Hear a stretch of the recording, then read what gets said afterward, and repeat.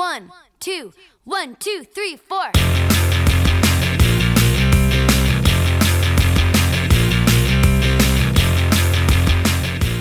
Josie and the Pussycats. It's a film that was supposed to be a big hit in 2001 and, well, there's no nice way of putting it, but it was a commercial and critical flop. Then something weird happened. A movie that seemingly few people cared about and even fewer people saw started to become a cult classic, with a bubbling and frothy fandom that spanned countries and generations. Welcome to the first episode of Josie and the Podcats, where over the next 6 episodes, and a few bonus eps, we're going to be looking at exactly why that is and getting answers from the people who know best. The writers, the directors, the musicians, the stars, the historians, the bosses, you name it. Over the past year, we've travelled from an island off the coast of West Australia to the heart of Hollywood itself, Los Angeles, to speak to everyone we could about Josie and the Pussycats for this limited podcast series, hosted by me, best-selling author, screenwriter and journalist of 16 years, Maria Lewis. And produced by me, Blake Howard of One Heat Minute Productions, host of One Heat Minute, All the President's Minutes, The Last 12 Minutes of the Mohicans, and producer of Increment Vice. It's a lot of bloody minutes. So come on in, sit down, and let's gossip. Josie and the Podcats. Okay, so I know what you're thinking. Why the hell am I listening to a podcast about Josie and the Pussycats that's made by a Kiwi and an Australian? I don't have an answer for you. I actually don't have an answer. I can say that people who know me know that I have a penchant and an impulse. A penchant? A penchant? I believe he's the author of Inherent Vice, Thomas Penchant. No, he's not. I have got a knack for naming and creating way too many podcasts, but I feel like this was like my smartest decision of the last year, to plant a seed in your brain, because this is your baby and I'm just like helping you give birth to it. I'm like your doula. I'm like, breathe, just happen. You are like the ultimate Josie and the Pussycats fan. Well, I'd be very mad at my intrauterine device for failing. But look, the tight version of why we're doing this is basically 2019 had been a really weird year for me personally, suffice to say. And in hindsight, 2020 is even worse for everybody though. It's nice. You're here, so it's nice. Yeah, that's great. I love that for us. But in comparison and with how bad 2020 has been, it has been a time that I think a lot of us are wanting to focus on things that are positive. Yes. On things that we love. Yes. On things that we earnestly love to love. Yes. And a lot of that is pop culture. And Josie and the Pussycats has been something I've been obsessed with pop culturally since the very first time I saw it in a cinema when I was in grade 8. It was a seminal film for me. It was a seminal film for a lot of Australians, which is a weird thing to think about. And I mean, going from that period from being a tween to a teen can be a really isolating experience anyway, let alone if you're experiencing it from an isolated place like Australia, which is the arsehole of the world.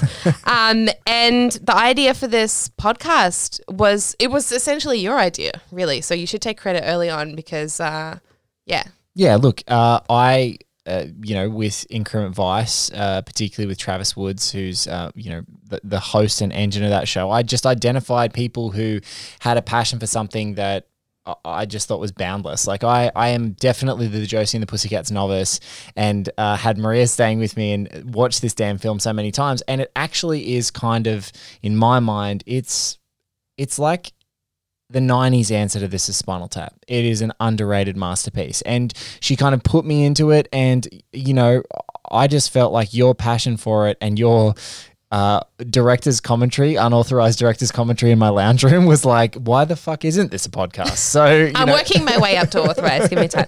But look, basically, for people who are listening to this and maybe unfamiliar with my work or unfamiliar with Blake's work, the idea for Josie and the Podcats was born out of we've been best friends for nearly 10 years, and this podcast was born out of a shared connection, I guess, that we've had over the course of a really long period of time.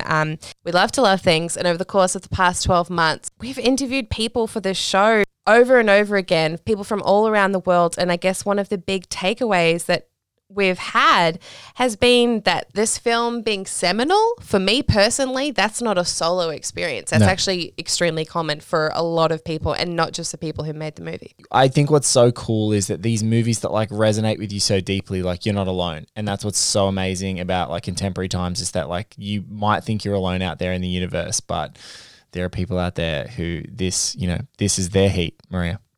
It is my heat. And on that note, let's get on to the rest of the show.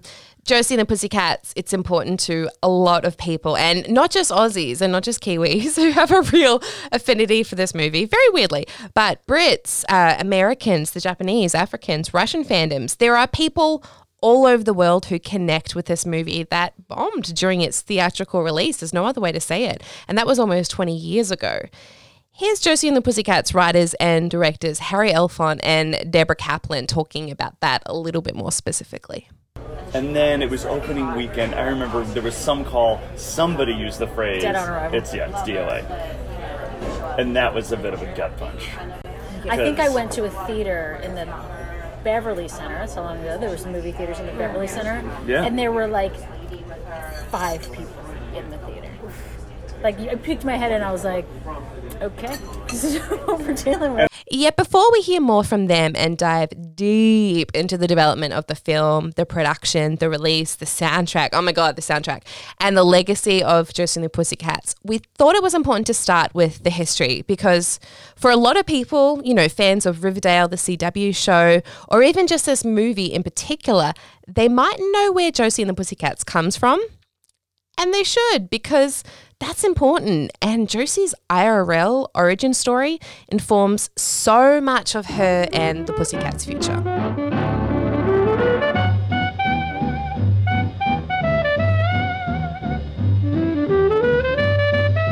Josie and the Pussycats were a spin-off within Archie Comics, a world that was first birthed by comic book artist and writer Bob Montana. Who was Bob Montana? Well, how about we let his daughter Lynn Montana tell you herself. My name is Lynn, Lynn Montana, and I am Bob Montana's daughter. And Bob Montana was the creator of the Archie characters. Well, my father always used to say Archie was famous, not him.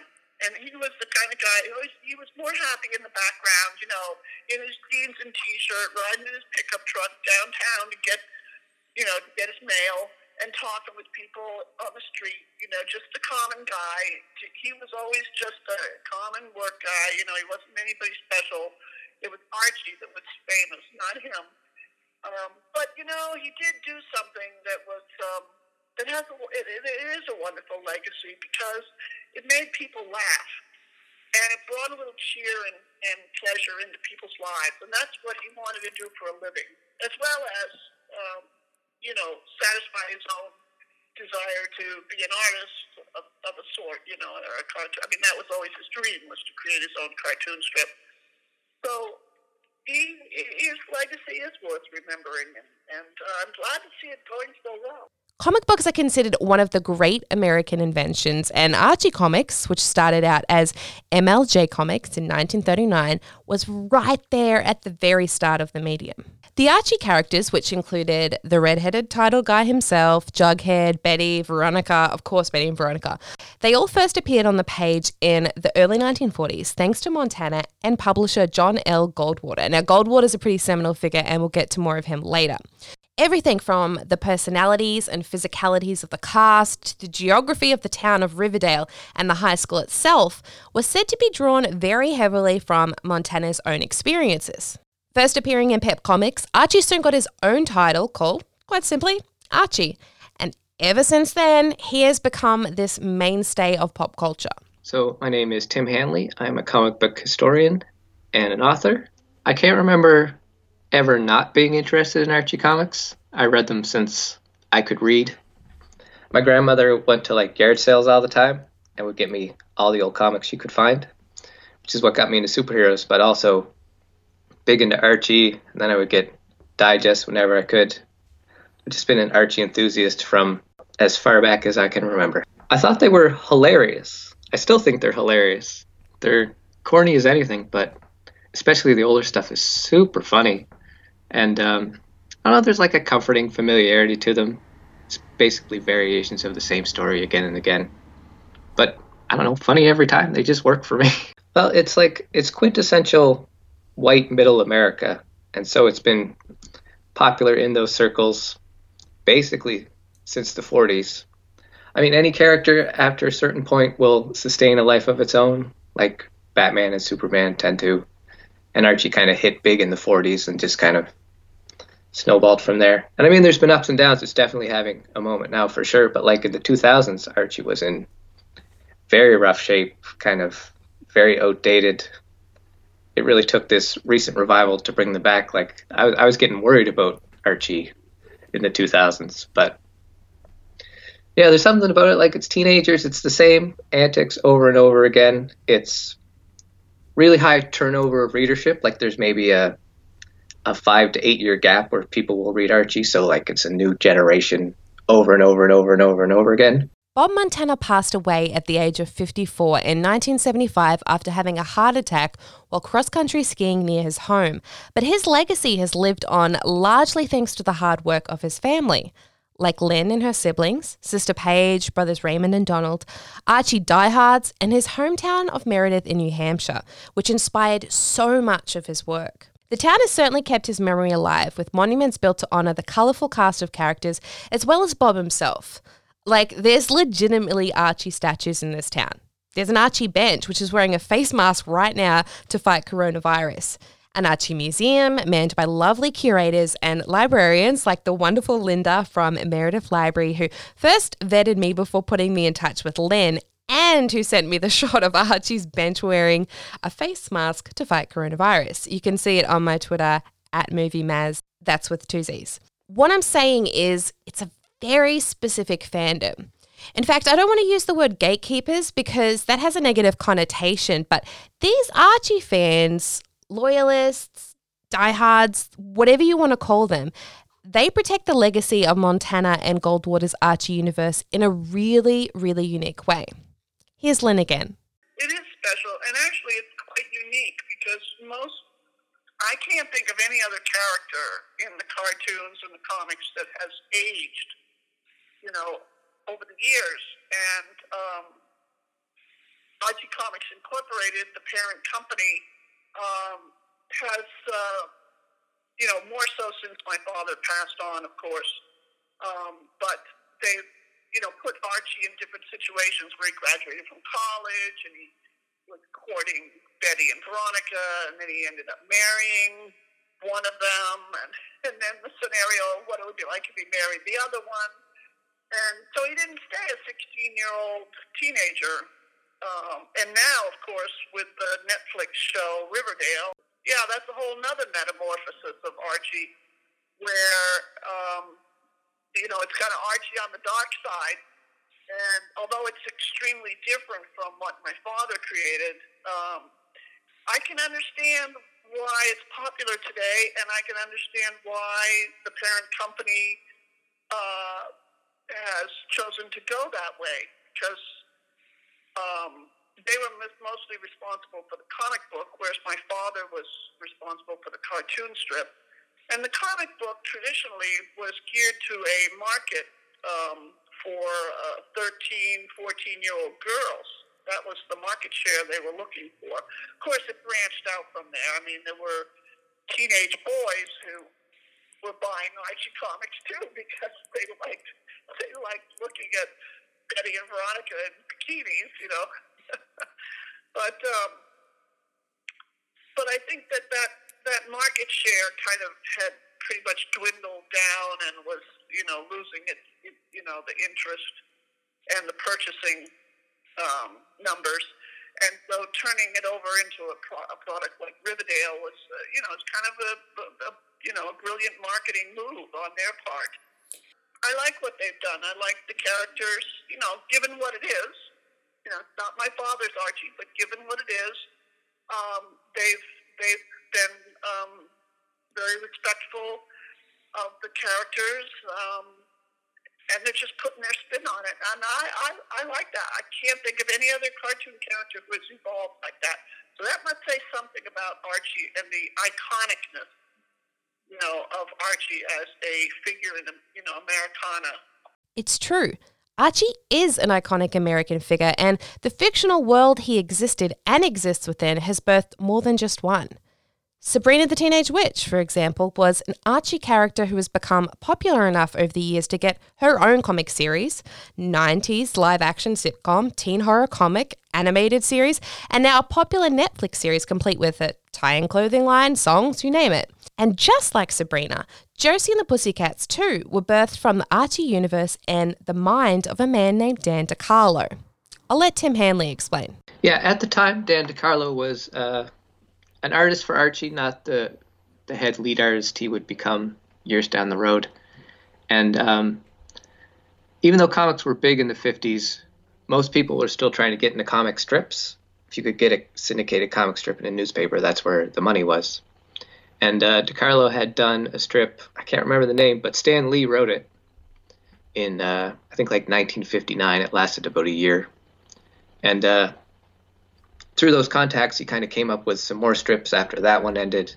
And one of the ones he pitched was what was an early version of Josie and the Pussycats, which at that time was basically Archie with a female lead, more or less. Now, some key things to note. DeCarlo was a bit of a legend, suffice to say. In his early 20s, he was drafted into the US Army, and during the Second World War, he drew a weekly military cartoon for the Allies and painted mascots on the noses of airplanes.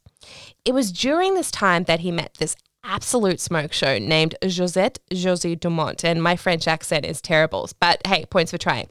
She was French, a former model, and she'd been set up with DeCarlo on a blind date in Belgium in 1945, just after the Battle of the Bulge. And they had it. Whatever it was, it sparked between the two of them, despite DeCarlo not speaking French and Dumont not speaking English. They learned, and they fell in love.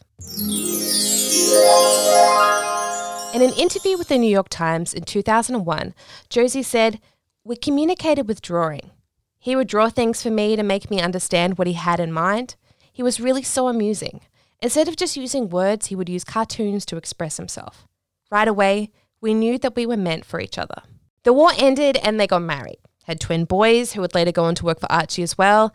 Something, and next minute they're on a cruise in the Caribbean. There was a dress-up party.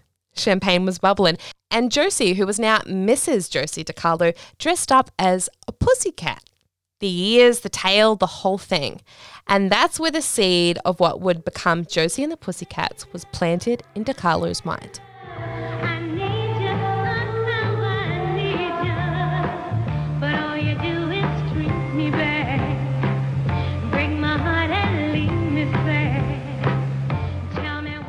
It's easy to draw a through line between what the band was as a musical act and what was popular at the time.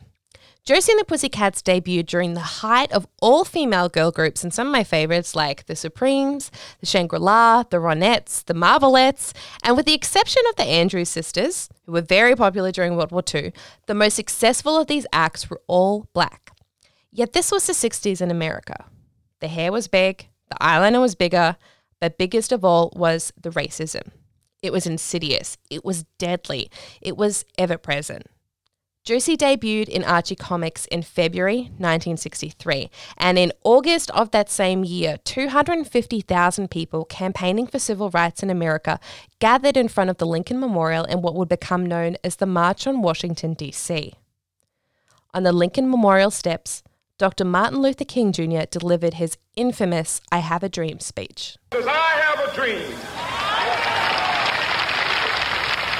My 4 little children will one day live in a nation where they will not be judged by the color of their skin, but by the content of their character. I have a dream. Racial segregation still existed in much of America. Landmark cases were still being fought in courts to bring an end to Jim Crow laws. African Americans were still marginalized, vilified, and murdered. The civil rights movement was at the forefront of a lot of people's minds, and along with the Vietnam War, it was the dominant political discussion of the 60s. So, what does all of that have to do with a fictional trio of chicks who dress up as pussycats and play pop songs? Well, that trio was not how we recognize it today. Here's Tim. Well, Josie and the Pussycats gets like picked up by Archie in 1962, and there's no Pussycats yet. It's just Josie, it's Melody, it's Pepper instead of Valerie. And then, with the cartoon, they reconfigure it and bring in Valerie. In 1969, which is kind of huge for comics, Archie would bring in some black characters later with like Chuck and Nancy, but that was mid-70s. They had Puerto Rican characters too. They brought in like Frankie and Maria. But again, years down the road, Valerie was quite ahead of that. And even if you look at the mainstream superhero publishers at the time, Marvel had Black Panther at this stage, I suppose, but DC, there wasn't a whole lot. So like Valerie was huge for representation in comics. When Tim says the cartoon, what he's talking about is the Hanna-Barbera animated series Josie and the Pussycats. It ran for just one season from 1970 to 1971, airing on CBS every Saturday morning, but this was the era of reruns and syndication. There were only 16 episodes originally, but reruns the following year from 71 to 72 saw Josie and the Pussycats, who have long tails and ears for hats, reach a massive mainstream audience as they were beamed into the households of millions. It's Patrice Holloway's voice you hear singing the theme song for the cartoon.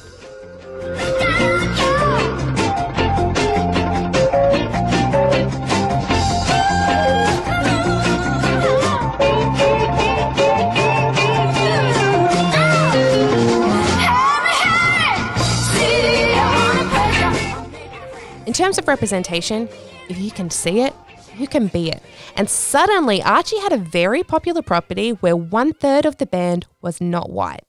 Furthermore, the character of Valerie, if you've ever seen the cartoon, was the smart one in the group. She was reasonable, logical, a mechanical whiz, and really the glue that held everyone together. She played the bass and the tambourine, and her sheer existence broke boundaries at the time. Hold it! We'll put these uniforms on and pretend to be robot laundry workers. Valerie was the first black character in the main cast of a Saturday morning cartoon. Ever. Here's Tim. A thing they got a lot of pushback for as well, the TV show more so than the comics. When they were developing the TV show, the early idea was that they would bring in Valerie, but the record company that was making the music behind the show was very strongly against it until they did auditions, and the gal they got to do Valerie's voice was so good they were like, no, we gotta stick with Valerie. Patrice Holloway sang so good that Valerie was allowed to exist. I'm just going to repeat that one more time for those at the back. Patrice Holloway sang so good that Valerie was allowed to exist. It's the bossest thing I've ever heard, but it's also true. The daughter of Motown legend Brenda Holloway, Patrice was kind of unbelievable. Like, just listen to this cut from one of her early singles with Capitol Records. It's called Ecstasy. Just keep loving me. Darling baby. Help me. Ecstasy. Don't never. Not my personal favourite of her songs. That would be Stolen Hours. So if you're looking for more Patrice Holloway, I definitely recommend you check that out. But before the Josie and the Pussycats animated series hit the small screen, Hanna-Barbera also started developing an IRL Josie and the Pussycats band that would be the singing voices of the gals in the cartoon, but also release an album and work as like multi-platform cross-promotion. It seems a weird thing to imagine right now in 2020. It's like Netflix actually staging an intergalactic song competition to tie in with the Get Swifty episode of Rick and Morty Season 2. But in the 50s, 60s, 70s, it wasn't actually that unusual. In the late 60s, the first Archie Comics animated Saturday morning cartoon hit. It was called The Archie Show, and it was a colossal win for CBS and the ratings. But the band in the show, who were called the Archies, also had a #1 Billboard hit with Sugar Sugar. Sugar Sugar is kind of iconic, and this is a song you're definitely going to know. Okay, everybody, here we go with our new hit record, Sugar Sugar!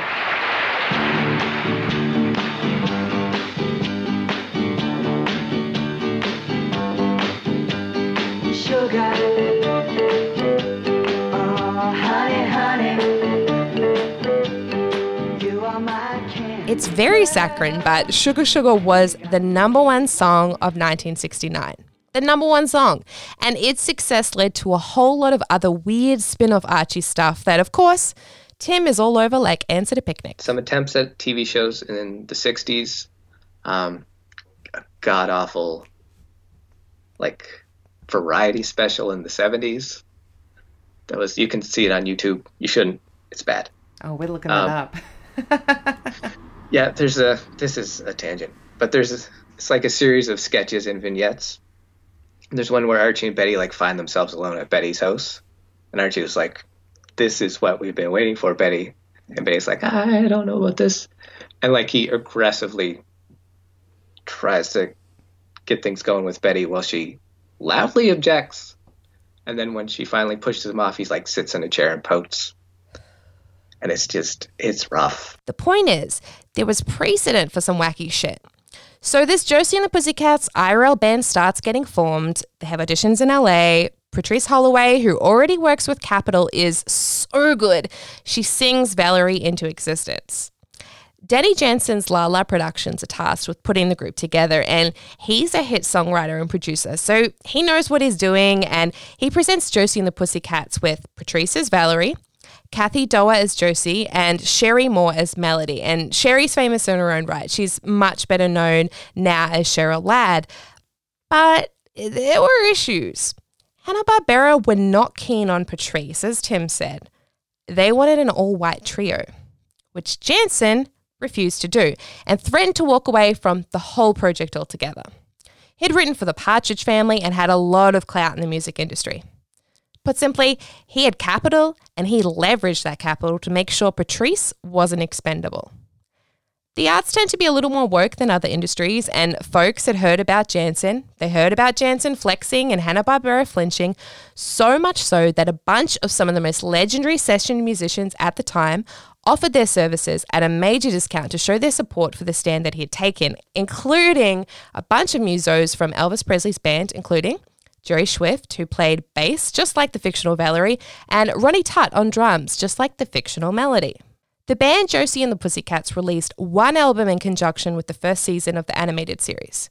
It was called Josie and the Pussycats, obviously, and featured the IRL girls on the cover posing in black leotards with sheer stockings, with the cartoon characters up in the corner to make that visual comparison between the TV show. Now, there wasn't a big hit on the album. They cut some covers, some originals, some unreleased songs that appeared just in the show, some Kellogg's mail order singles only, which actually were mostly pretty good. Inside, Outside, Upside Down is an absolute banger and co-written by Jansen. They released 6 singles for the charts, but there was no Sugar Sugar like the Archies had, which, that's okay. Honestly, Josie and the Pussycats songs were better. Here's my personal fave, You've Got a Long Way, Baby, which is very Jackson 5-esque.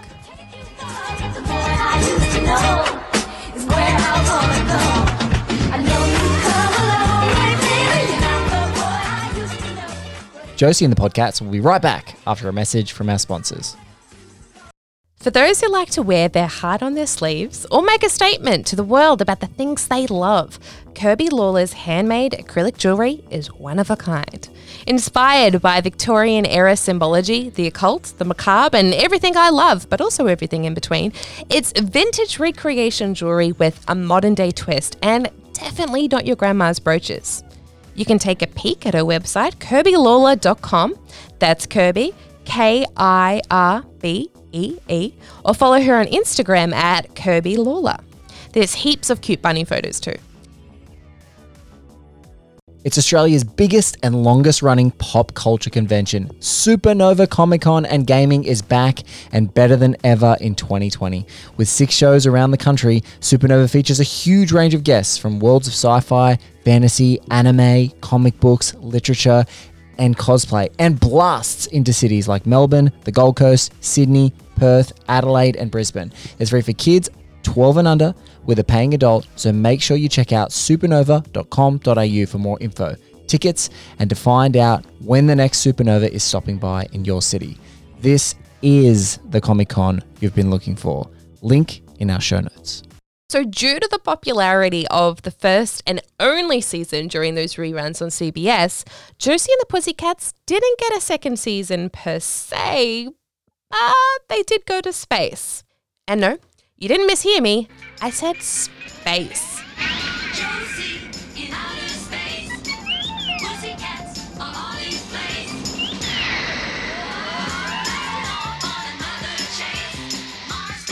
Josie and the Pussycats in Outer Space, also 16 episodes, which ran from 1973 to 1974, saw the trio, Josie, Melody, and Valerie, accidentally elbowed into a spacecraft by villain Alexandra and sent off into space. Being team musicians and not astronauts, you think it would be all over Red Rover, but of course, Valerie takes charge and works out how to fly the spaceship.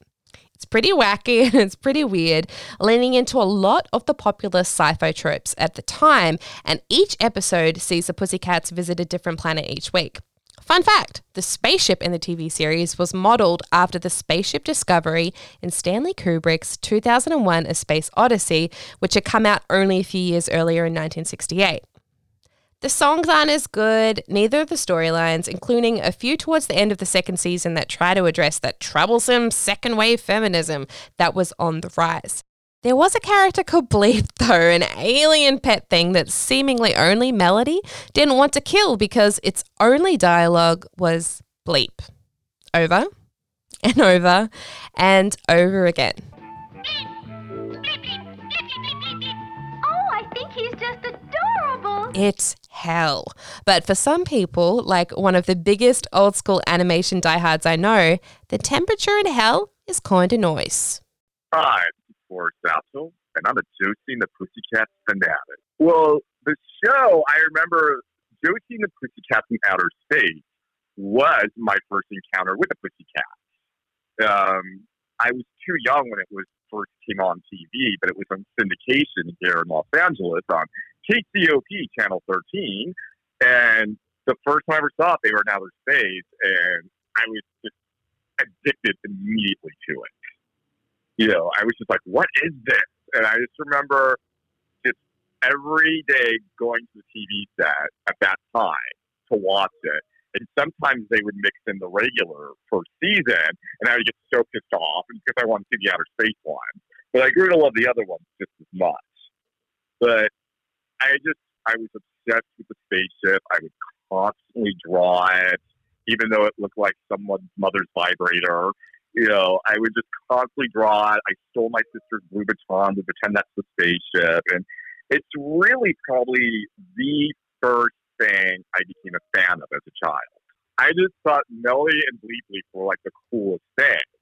And then I found out they actually created Bleep Bleep because they were going to make a stuffed animal of him and, like, you know, market that. Because they were trying to, like, they were actually going to market, like, toys. But I guess because it didn't really do that well. Like, it only was on for a year, and that was the end of the Pussycats. They never marketed any stuff. But they still did certain toys.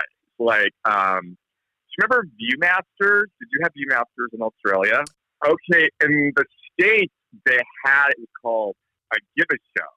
And it was kind of like a slide projector, but instead of like individual slides, it was like one long strip of slides, and you kind of like put it in the projector, and you go square by square and tell the story. And one of the slide strips was Josie and the Pussycats in outer space. And I saw it in the toy store, and my head exploded, and it was like, I have to have this! Like, it was my first, like, love, like, pop culture love. You know, until I discovered Linda Carter and Wonder Woman, of course, you know. But, you know, I remember a lot, this is a rarity, was the Scooby-Doo TV series. One of the seasons, it was called the Scooby-Doo Movies, and they would always have, like, guest stars on it every week. Like, Sonny and Cher would be a cartoons, and, like, Mama Cat. And one time, it was Josie and the Pussycats with the Scooby-Doo gang, and they were fighting some ghost on a showboat. And I would always remember that as a kid, you know. But the show, like its predecessor, ended up in syndication, and those reruns of both the original Josie and the Pussycats animated series and Josie and the Pussycats in Outer Space cultivated generations of fans like Forrest, as they ran on repeat right up until the late 90s. They had a big cultural impact, according to Alex Segura, co-president of Archie Comics. Yeah, I mean, they kind of set the stage for a lot of bands that you see in the 70s, like the Runaways, or just these all-girl, all-woman bands that don't need to be shepherded in by some kind of, like, dude, Svengali type. They did it on their own, and they write their own songs, and they play their own instruments, and it's really empowering. And it's been that way since the beginning. Like, Josie starts off as a solo character, and then it becomes this band, and that's where she really takes off. That's where people, really kind of were attracted to the story. And it's something that kept people attracted to it, and Josie in particular, as a property for years. Even when Archie as a traditional comic wasn't as popular as it once was during the grunge era of the 90s, Dan DeCarlo's spin-offs had traction. He co-created Sabrina the Teenage Witch, which had its own 4-year run as a cartoon in the 70s, and became an enduring sitcom that ran from 1996 all the way up into 2003 on ABC and WB with Melissa Joan Hart.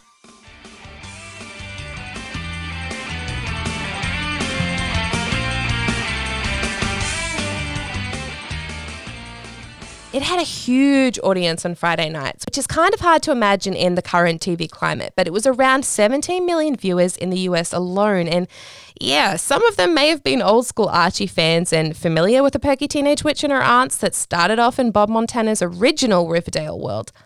But a large chunk of them had no idea where Sabrina came from. They were an entirely new audience, an entirely new generation, and the viability of Josie as a brand with a fresh, modern spin, started to look promising once again. Not that it had ever stopped being just that to the fans. Here's Alex.